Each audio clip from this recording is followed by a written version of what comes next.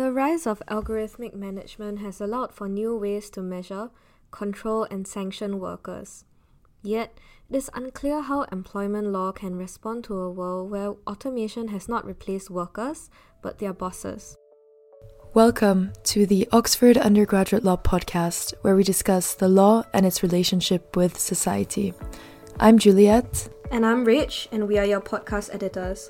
We will platform academics, practitioners, and experts from different backgrounds on this podcast. In this episode, I am delighted to host iManage, a pioneering project based in the Bonavero Institute of Human Rights, funded by the European Research Council. iManage intends to develop the first systematic account of the challenges and potential of algorithmic management, examine its implications for legal regulation, and develop concrete solutions to avoid harmful path dependencies. iManage is led by Prof. Jeremias Adams-Pressel and comprises Helifom Abraha, Sig Silberman, Sang Rakshita, and Aislinn Kelly-Leith. I am honoured to be speaking to Sang Rakshita today. Sang Rakshita completed her BCL in law in Oxford and has previously consulted with organisations such as the United Nations Development Programme and the Human Rights Watch. She also teaches regulation of internet technologies for Stanford University. She has also worked as a law and technology researcher at the Centre for Communication Governance, India, and as a legislative assistant in the Parliament of India. Thank you for joining us. Thank you so much, Raj, for having me. It's a pleasure to be on the podcast. Alright, so just to start off, what does the automation of traditional employer functions look like? So, the way automation of traditional employment function works is that it has slowly crept into the different functions from hiring, firing, disciplining and managing workforce, allocating and organizing work, supervising and monitoring, then predicting productivity of the workers, future behavior of workers, like their propensity to unionize or even their flight risk, for example. So this requires, and this generally includes the creation, collection or use of workers' information to build or support these systems. So basically the scenario occurs when your boss or the human resource department sort of is an automated system. It could be wholly or partly automated. Have we seen any trends in the use of algorithmic management? And does that perhaps relate to current megatrends like the gig economy or the COVID-19 pandemic? Yes, absolutely. So algorithmic management actually started in the gig economy prior to the pandemic, prior to the COVID pandemic, and started with apps which used increasingly sophisticated systems to monitor and direct all aspects of platform work. And since then, there has been this deployment of algorithmic systems that are not just limited to gig work, but have also sort of extended to white-collar jobs, which is therefore workplaces across the socioeconomic spectrum. And this has specifically sort of has seen an unprecedented boost, I would say, during the pandemic, the COVID pandemic, and post-pandemic as well. So what started as remote work for everyone, as a mandatory way of working, or the only way of working during the pandemic, often would require using, monitoring cameras at home for employers to be able to monitor productivity of workers or compliance to working hours, etc. Or even things like worker productivity being determined by the movement of the mouse. So whether the mouse is being moved enough, whether there have been enough clicks being done. So all those different measures around monitoring an employer. But then also we can go back to warehouses and how, for example, Amazon warehouses would require workers to wear bodily devices, which would then sort of monitor how fast they're moving, how many tasks they can do at the speed that they're at versus how many they end up doing. So productivity in those senses. But yes, pandemic and gig economy first and then pandemic second sort of have ushered this era. So in your paper, it's mentioned that the quantity and intimacy of this data collected, like we've alluded to with, for example, mouse clicks or things like how fast workers are moving, can create information asymmetries. What are information asymmetries? How are they created and what harms do they cause? I think in our paper we outline 3 kinds of harms and we club them into categories. One is privacy and harms and information asymmetry, which sort of go together. And then the second part is loss of human agency. So let's start with privacy, harms, and information asymmetry. So algorithmic management systems need large amounts of data to make decisions. And as a result, they often require intensive and sometimes constant worker surveillance. This can create serious psychological and even physical harms. For example, delivery drivers may be pressured to work faster by knowing that they are tracked by GPS, leading to unsafe driving and even accidents, for example. Intensive worker surveillance also widens existing information asymmetries in the workplace. Employers typically know more about workers than even workers do. And employers also typically know more about workers than workers know about their employers. And this creates two problems. First, employers know intimate information about their workers that they simply don't need to know and that can be misused against the workers. A manager does not need to know how often workers go to the bathroom, for example. And second, it makes it harder for workers to ensure their working conditions are fair and to negotiate with employers to improve them. And we should also realize that employer-employee relationships already have a power difference, and this sort of exacerbates it. So in the iManage paper, it's set up that there are two kinds of ways to protect individuals from this form of harm. So mandating greater transparency or restricting the power of organizations to create this asymmetry in the first place. So could you explain what sort of policy options you have in line with these two strategies? Absolutely, thank you. So our research sort of builds on existing legal and policy research as well as empirical work which has been done by journalists and social scientists. And we propose 8 policy options in the paper, in the blueprint. However, the first 4 policy options are aimed at tackling what I just explained, the privacy harms and information asymmetry harms related to that. And the second bit sort of relates, the next 4 options relate to loss of human agency. So in these first 4 options, we have certain red lines and prohibitions, as well as certain requirements for what should be the legal basis for algorithmic management, and we can sort of delve into each of them as we go along. So for red lines and prohibitions, for example, what forms of data collection are prohibited already by regulations such as the GDPR, and how do you think they should be extended, if at all? Thank you so much. So there are, of course, certain special categories of personal data which have special protection under GDPR under Article 9, as well as even the 2017 opinion of the Article 29 Working Party, which now is the board, the Data Protection Board. So they have also stated that certain private spaces to which employer may not gain access, there must exist these spaces where there is absolutely no access for an employer to sort of collect data or record personal data or process personal data. Even the proposed platform work directive, in particular, it addresses these risks by sort of prohibiting processing of certain types of personal data, including personal data on emotional or psychological state of the platform worker. But what we try to propose in the red line is that instead of focusing on particular categories of data, this particular policy option establishes protections by prohibiting the collection of worker data for purposes that pose serious risks to human dignity and fundamental rights, especially in particular the prediction of or persuasion against the exercise of a legal right, for example. So how this policy option is framed is that employers should not be allowed to monitor workers outside of working hours or outside the workplace. Some places within the workplace as well, such as bathrooms and rest areas, should also be off limits to surveillance. And employers should not be allowed to, for example, monitor communications with worker representatives. And employers should be prohibited from monitoring workers for the purpose of, as I said, preventing them from exercising legal rights such as organizing or unionizing. So I guess one other question I might have would be, what exactly is the legal basis for algorithmic management? So I'll delve into what we're proposing, and then I'll try to sort of tell you why we're proposing that as a gap, to try to fill a gap. So the legal basis for the use of algorithmic management should be narrow and specific as per our research and as per the blueprint that we've worked on. The purpose of this policy option is to narrow the legal basis. Specifically, consent, legitimate interest, or public interest, which exist in the GDPR, should not constitute a valid basis for deploying algorithmic management tools. Algorithmic management should only be allowed if it is strictly necessary for hiring, for carrying out the employment contract, for complying with external legal obligations, or for protecting the vital interests such as health and safety of workers or some other natural person. So these are the limited, narrow grounds that we think should be the legal basis.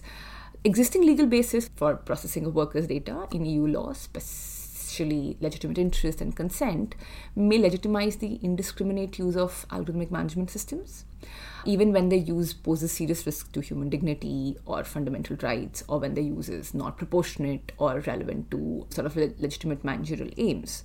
So in combination with the absence of an explicit proportionality requirement, the existing law is not able to sort of impose a clear obligation on employers to ensure that algorithmic systems are able to only be deployed for the purposes they are intended to serve. One policy option that was suggested in your paper is both individual and collective notice obligations.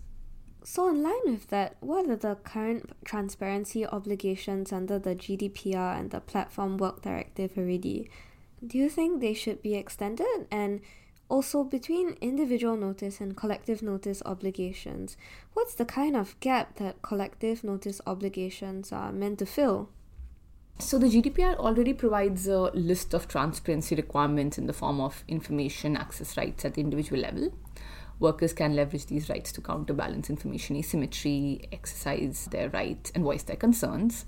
Adequate information and access rights, can also serve as organizing and power-building tools for workers.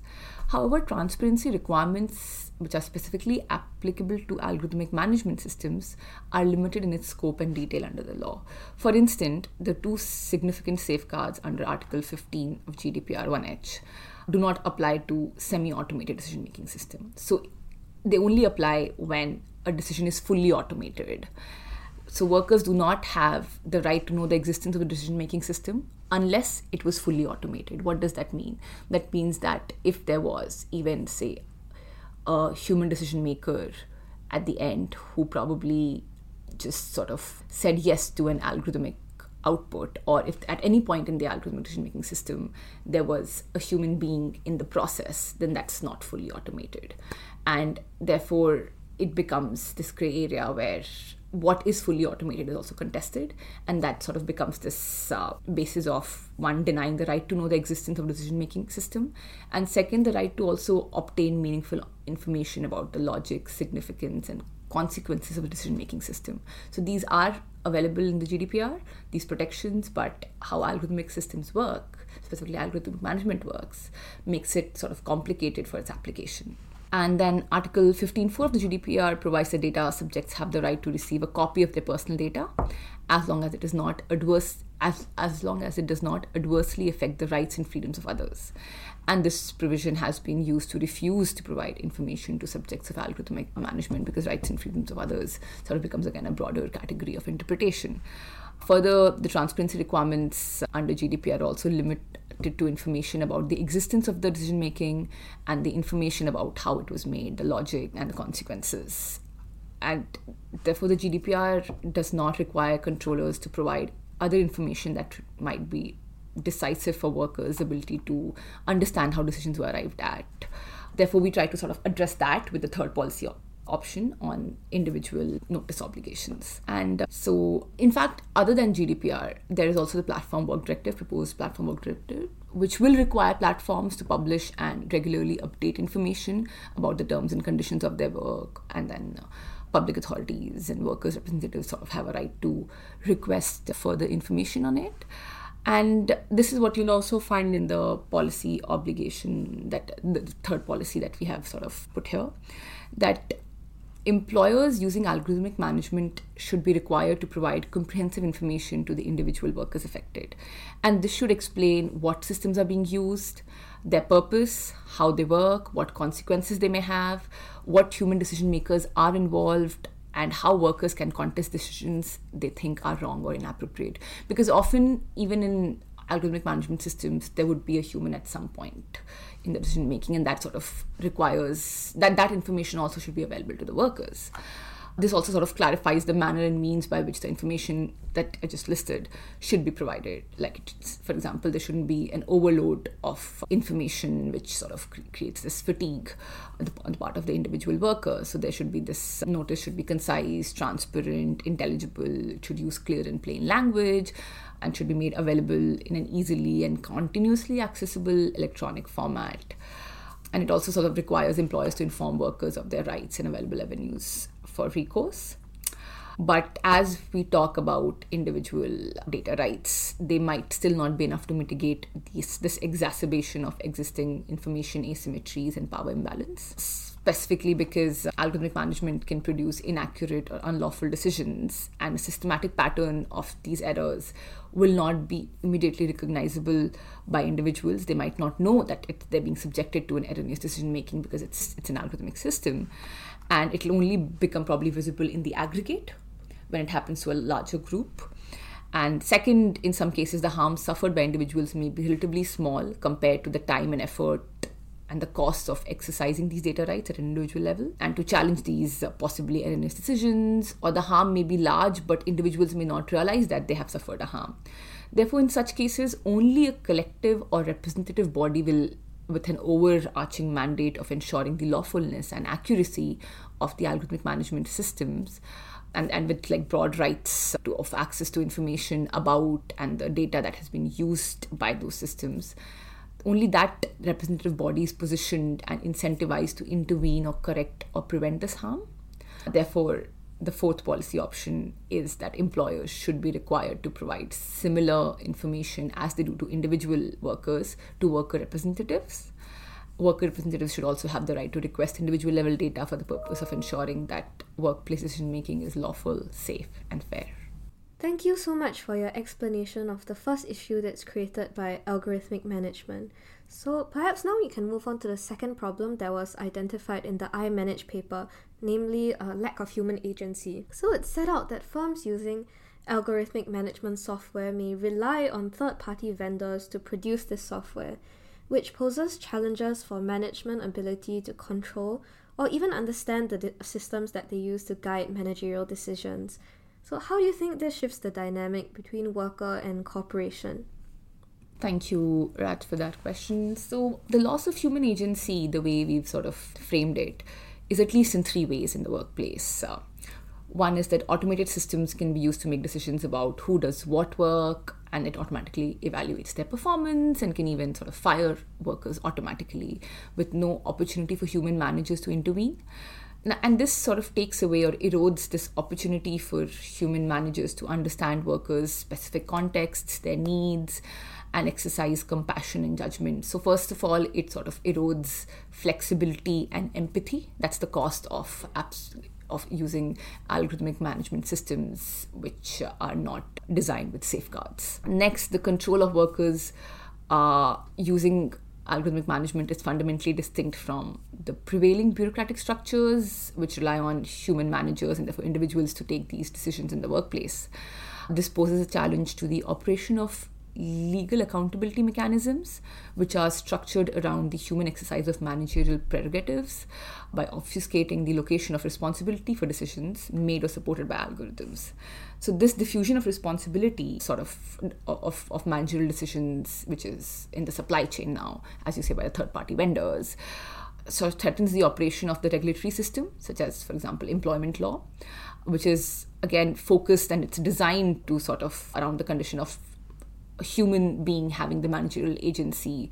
And therefore, lastly, it also narrows the space for worker participation in individual and strategic decisions, including decisions regarding the implementation of new systems that affect workers' rights and working conditions. So do you think that current accountability mechanisms are suitable to deal with the rise of algorithmic management? Not entirely. So the existing restrictions, for example, under Article 22 of the GDPR are sort of limited again because they're limited both in scope and they're not even very clear in terms of implementation and practice.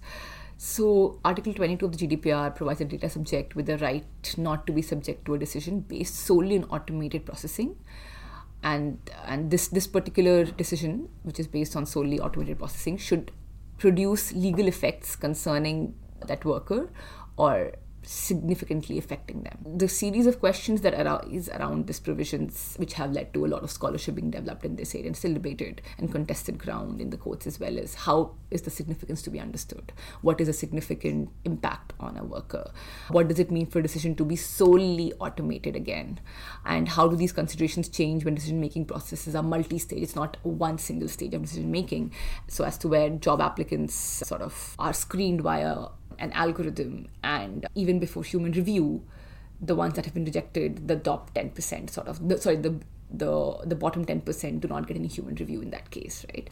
And once the ones who pass through that screening sort of still get human review because they go on undergo the interview stage. So it's still not fully automated because the interview was probably done by a human, but the screening process was fully automated. But how you define the decision-making process then changes the implication that the law can have for the particular worker who is applying, for example.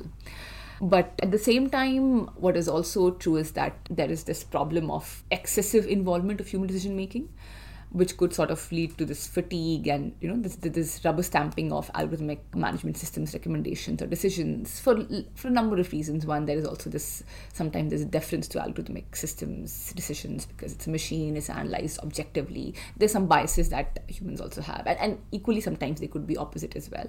But also, if there's a large number of decisions, it again becomes a process of sort of just getting it through, so stamping it or just approving it without much application of the mind.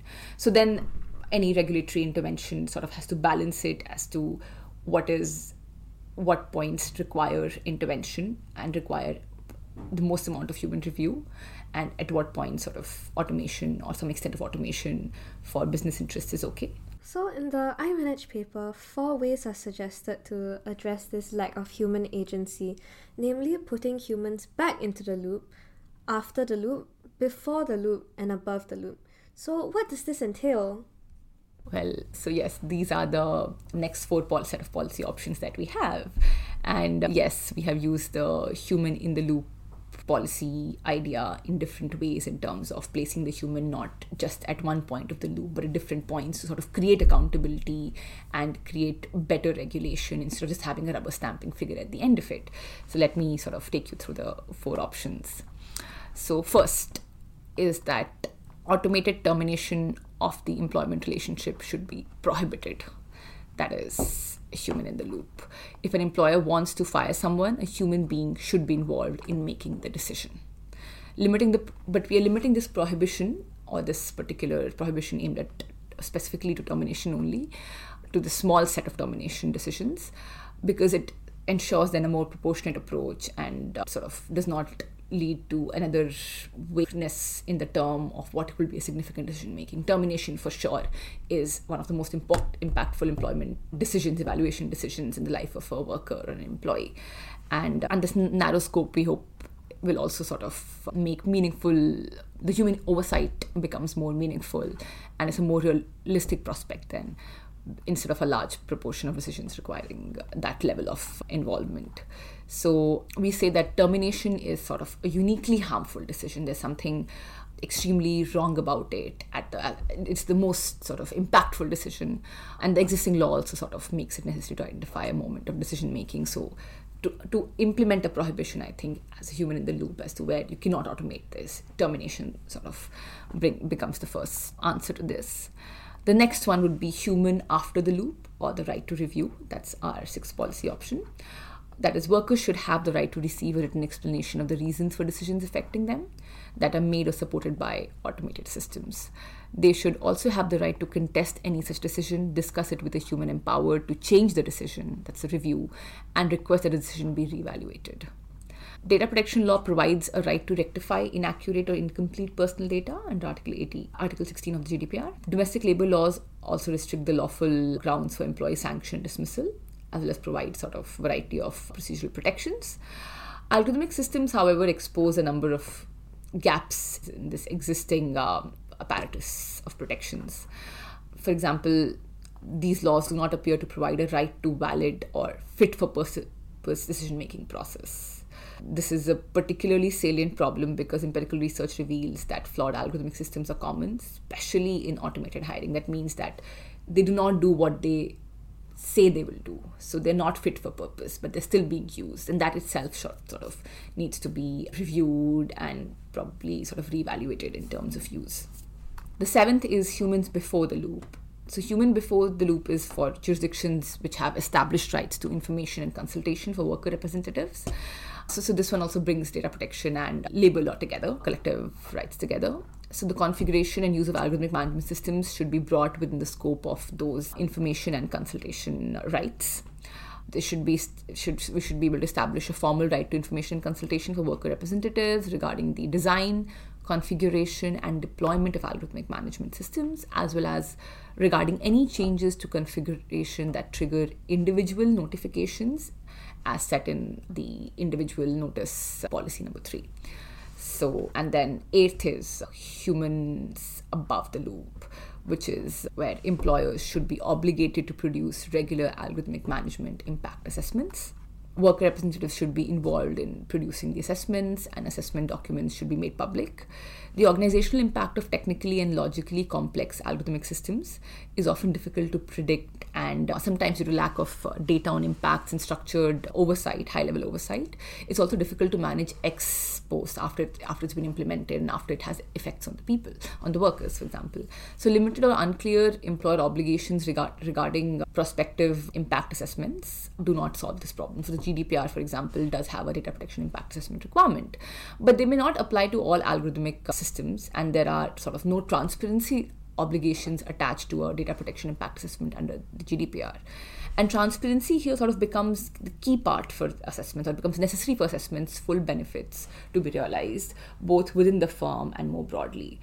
So we propose that regulators should therefore, try to increase the scope and quality of ex ante, that is, before the system is deployed, and ex post human deliberation regarding the potential risks of the systems and considerations about risk mitigation strategies by ensuring internal collection of data on the system, on the algorithmic system's impacts, and then sort of, sharing it with workers and their representatives. So I think it's about this participatory co-construction of impacts and mitigations is, I think, a core part of this impact assessment, algorithmic management impact assessment systems that we propose. So moving on to the last problem that was identified by your team, how does discrimination arise in algorithmic management? Thank you, Rach, for sort of moving to the question of discrimination. That's also part of the work that the team does. And the way algorithmics discriminate is that they learn from the data that is existing in the real world.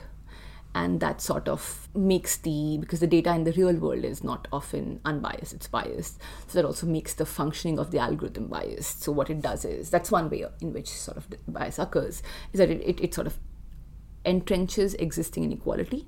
And then because of the way algorithms work and big data analysis works and how correlations are found between seemingly non-related data sets or data points, is that it also creates new patterns based on these new proxies and correlations, and which are often beyond the comprehension of human mind. For example, even if certain algorithmic systems have tried to avoid the use of race, the systems have been able to sort of correlate outcomes with race still based on the proxy of postal codes, based on where people live and sort of correlation of the data, and then even without the use of race, therefore the impacts were still based or discriminatory against race. This particular case of Compass in the US, and that sort of is a very interesting case study on how discrimination occurs in algorithmic systems.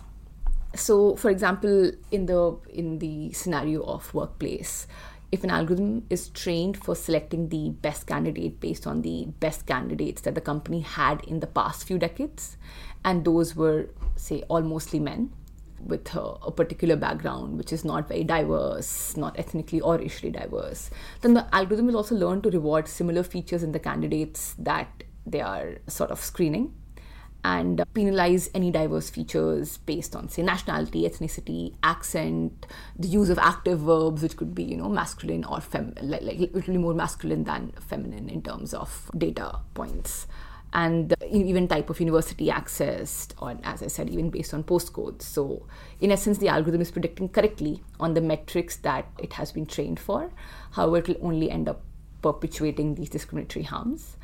For example, Amazon had a hiring algorithm which discriminated against women because it was trained on sort of historical data where majority workforce was male, and it also learned to sort of detect or discard CVs which had candidates who went to only women colleges. And that is not what it was trained for, but it learned from sort of the data sets. So it is one data set. It's also that nexus that they learn from, as was in Compass, from seemingly unrelated aspects of proxies and new correlations. What are the current avenues for redress provided by existing discrimination law apparatus? So, among existing rules that can play a crucial role in regulating algorithmic management are, of course, those of anti-discrimination law or equality law.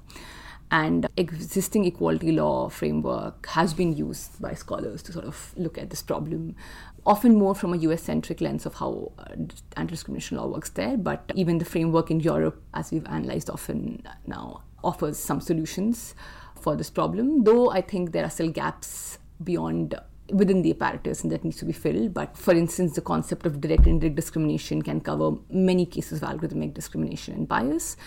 And what also we must remember is that there are certain bits about algorithmic discrimination which are novel, but mostly the challenges that algorithmic discrimination brings forth are often challenges that have existed for discrimination law to deal with traditionally as well. So it kind of shines a new light on the traditional problems. And so not all of our laws need to be discarded just because it's a new automated issue. So a lot of our existing problems in an automated world will be solved by using our existing apparatus of laws and the tools in them well. And then the second bit, of course, comes about expanding them or sort of filling the gaps in them. So for our audience, by way of legal background, in EU law, there's a distinction made between direct discrimination, where a person is treated less favorably than a comparable other person on grounds of a protected characteristic like race or sex, and indirect discrimination, where an apparently neutral practice is applied, but which still puts someone with a protected characteristic at a particular disadvantage.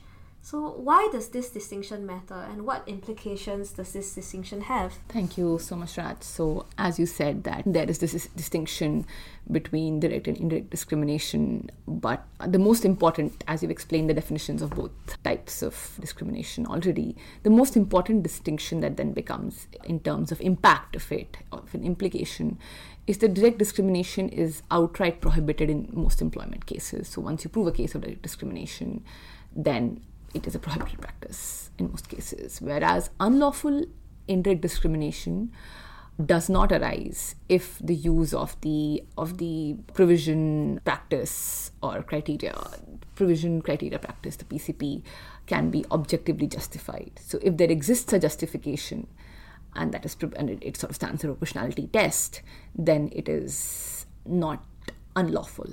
So the impact of proving a direct discrimination case is, I'd say, more in terms of there being a lack of justification and there being an absolute prohibition. So the layman like me may think that algorithmic systems, for the most part, apply neutral practices and so cannot meet the definition of direct discrimination. But in one of the iManage papers, it's argued that algorithms may actually produce direct discrimination. So how does direct discrimination arise in algorithmic systems? Thank you for your question, Raj. This is a paper, Directly Discriminatory Algorithms, by Jeremiah Sashlin and Ruben Binns. And I think, so you're correct, that discrimination under algorithmic management can definitely be covered under the concept of indirect discrimination. But what is not true is that it is not covered under direct discrimination. And why this has particularly arisen, I think the main reason for this scholarship to mostly focus on indirect discrimination is because that this is a United States centric discrimination law view. Under the US law, this narrow lens sort of makes sense because direct discrimination, which would be the equivalent, would be disparate treatment there. It is limited by the need to demonstrate discriminatory intent or explicit classification.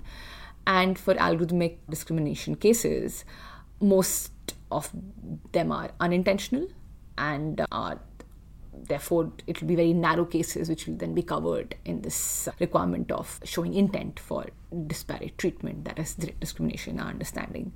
But on the other hand, the disparate impact doctrine in the US, which would be indirect discrimination as we understand it in Europe, would be better suited to therefore find liability for discrimination because this requirement of intent intentional discrimination is not there. But in Europe, the law is not that. Here, you do not need to prove intent. You need to prove that there was a direct discrimination. And once it's been proven, there is prohibition. So it's a more straightforward test here.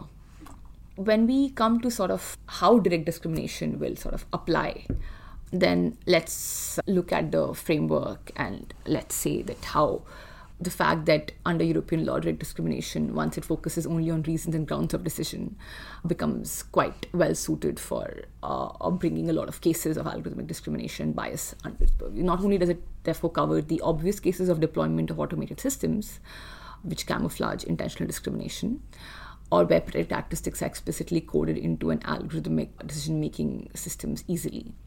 It will even cover proxy discrimination cases, which is generally proxy discrimination is what happens in a large set of algorithmic bias cases. So in the proxy discrimination cases, two subtypes of direct discrimination cases should emerge in this frame of using the doctrine. Is that one, decisions which are made using an inherently discriminatory criteria, that is, that it uses a protected characteristic to discriminate. And second would be decisions made through subjectively discriminatory mental processes, right? Now, inherent discrimination will occur when a criteria is used by a decision maker is inextricably linked to a protected characteristic, like race, gender. And subjectively discriminatory decision will arise when a person's protected characteristic influences the decision maker's conscious or subconscious mental process such that a different outcome is reached. Now, how does this happen in an algorithmic system? Let's sort of unpack that a little bit. So for an inherently discriminatory criteria, it could be based on a trained proxy. That is, for example, that the discriminatory criteria is coded in the algorithm. That mortgage sort of application assessment systems will identify that marital status is sort of correlated with likelihood of repayment. And then if marriage sort of becomes this particular code to sort of exclude civil partnerships, then a same-sex couple could receive a score that is lower than that of the similarly situated heterosexual couple. And if they're denied the mortgage, then in a civil partnership, if the couple is denied, then direct discrimination occurs. So that's where the sort of the algorithm codes it directly. So those cases then get covered and should therefore are prohibited at the outset. Then the second would be learned proxy discrimination. That is, algorithms sort of draw their correlations between data points, and because how intentional it is irrelevant.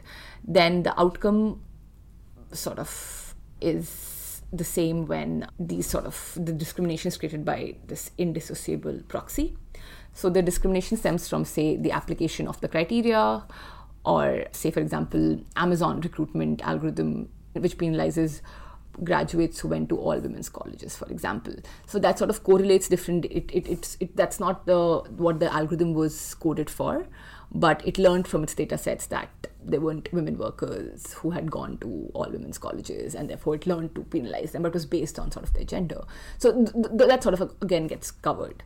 Then there's also something called latent variable proxy, where it's about how an algorithm learns the perfect proxy, or like using a combination of variables.